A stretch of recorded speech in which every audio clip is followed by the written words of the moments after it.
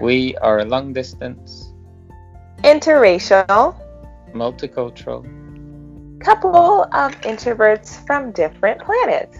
And this is On Your Planet. Hello. Welcome back. Welcome back to your own show. Thanks.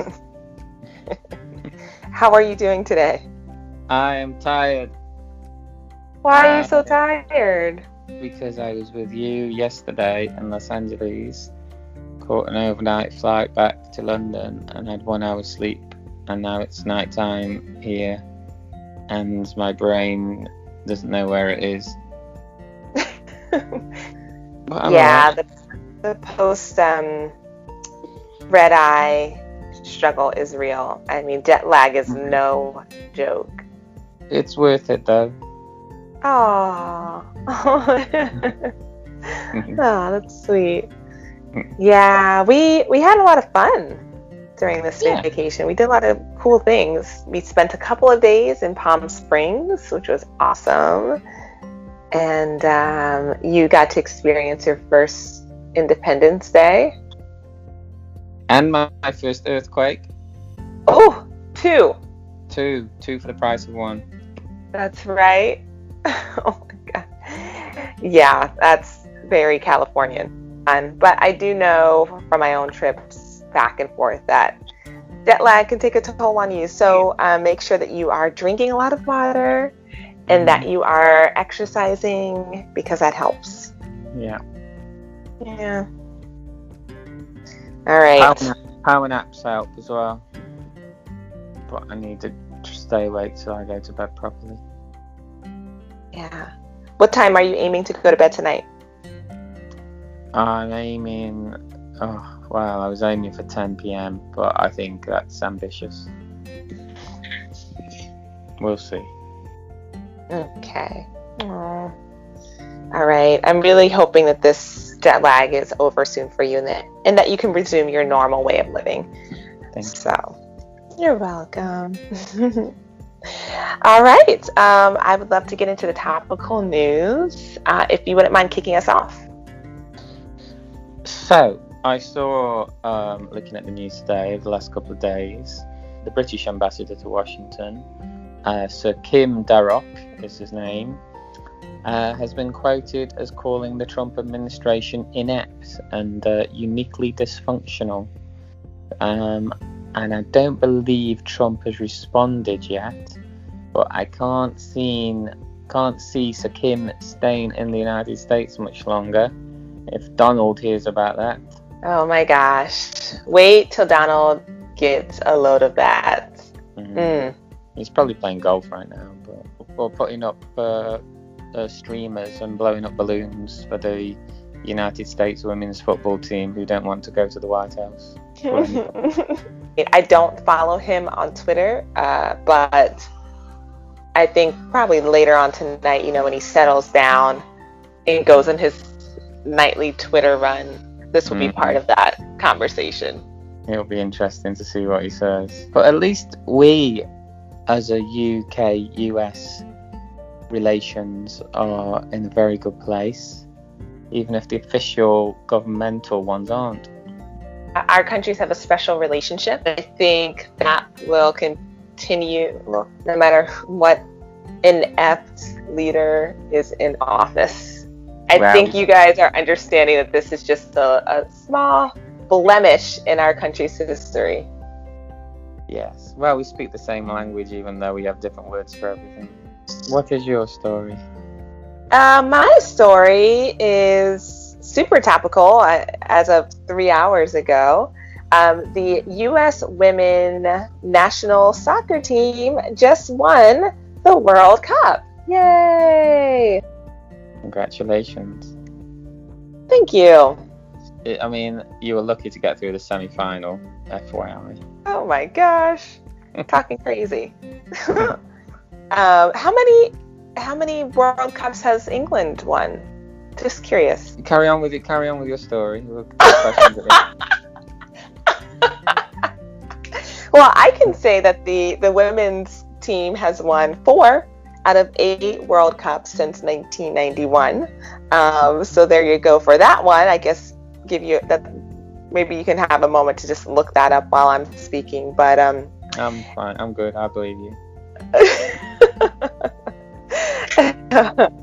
But yes, I was reading an article by Drew Can, and it talked about the evolution of U.S. women's soccer and showing how it's really a microcosm of the fight for gender equality, both in the U.S. and internationally.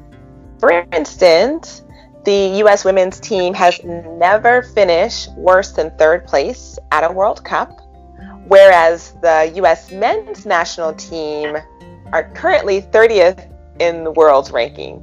However, the men players get paid more than women soccer players or football players. So yeah, we see that everywhere. Just another example. But I really like this article. It talked about, like I said, the evolution of how soccer for women became a thing. And I have a couple of facts to share with you. In 1971, only 700 girls participated in high school soccer programs.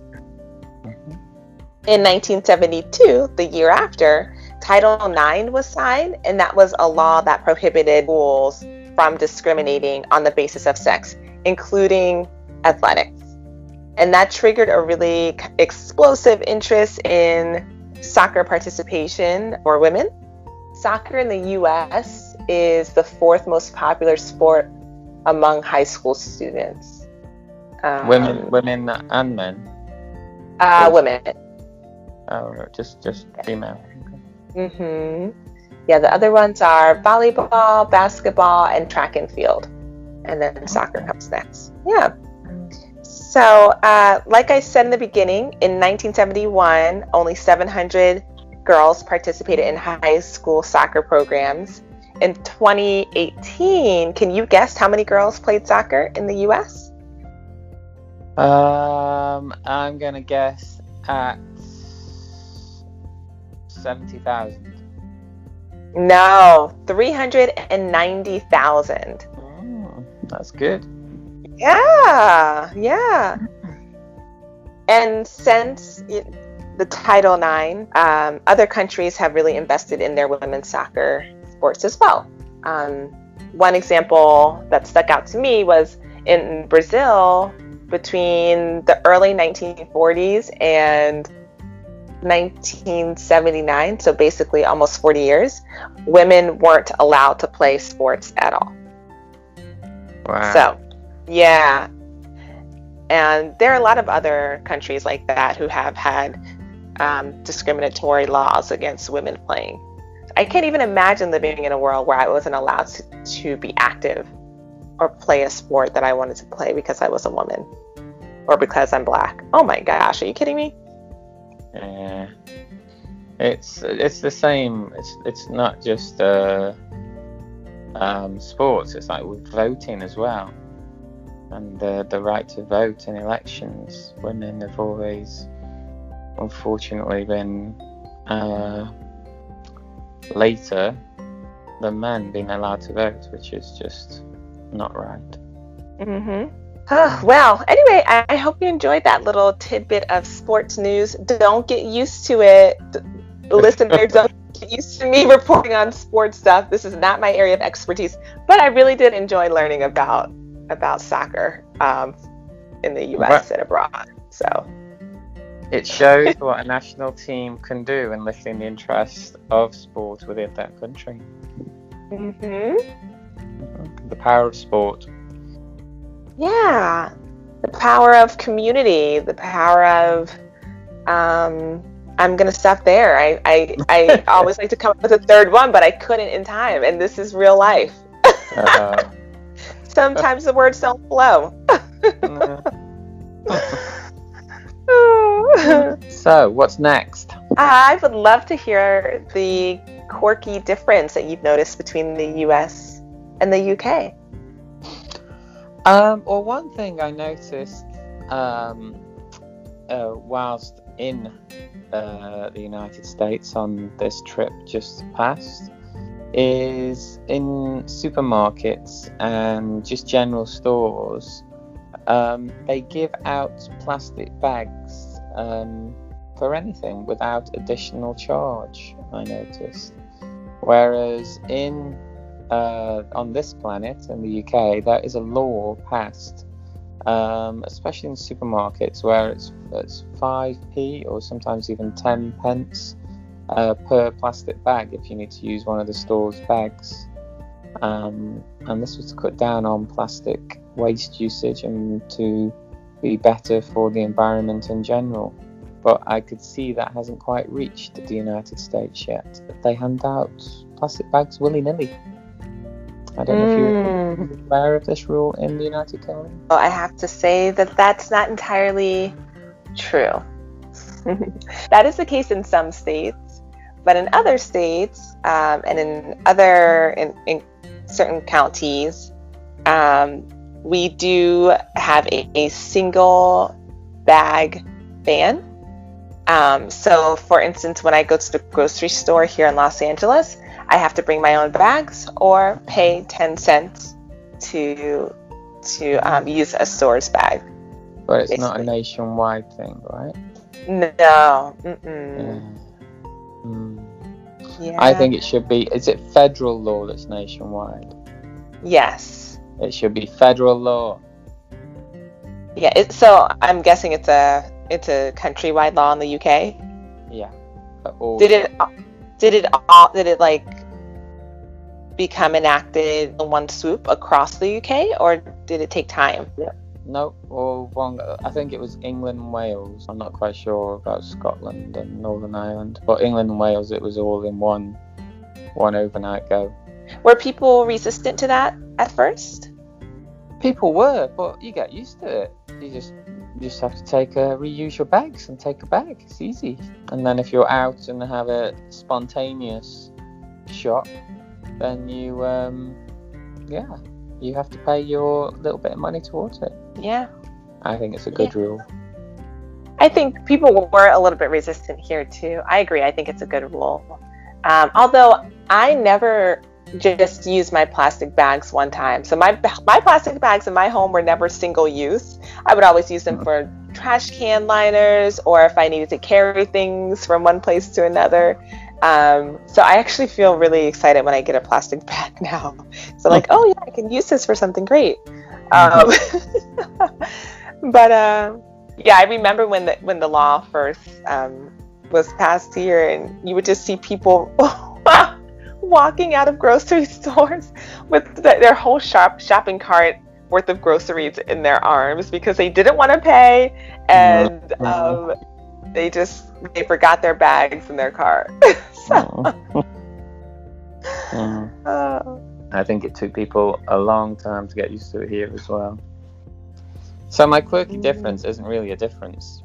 I was under the impression it was a difference, but it's kind of a bit of a difference. Is a difference in some.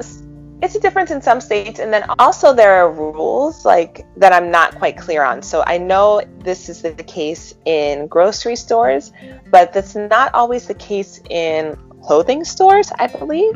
When the cashiers ask me if I would like a bag, and if I don't have a bag on me, I have to double check, like, is that free or is that with the cost?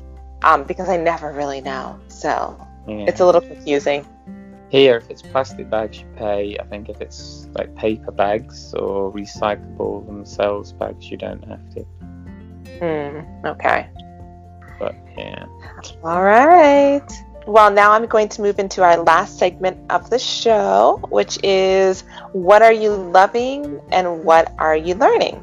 So I'll kick this one off. Okay.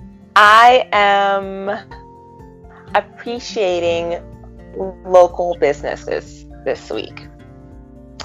You and I went on a chocolate tour at a really small couple-owned chocolate factory here in Los Angeles, and it was really amazing just to see how much work this couple puts into their business, just the two of them, and they're doing incredible things, and they're really sewing into the global economy and making sure people are being paid fairly and being treated ethically. And it connects me even more to my community, to my local community.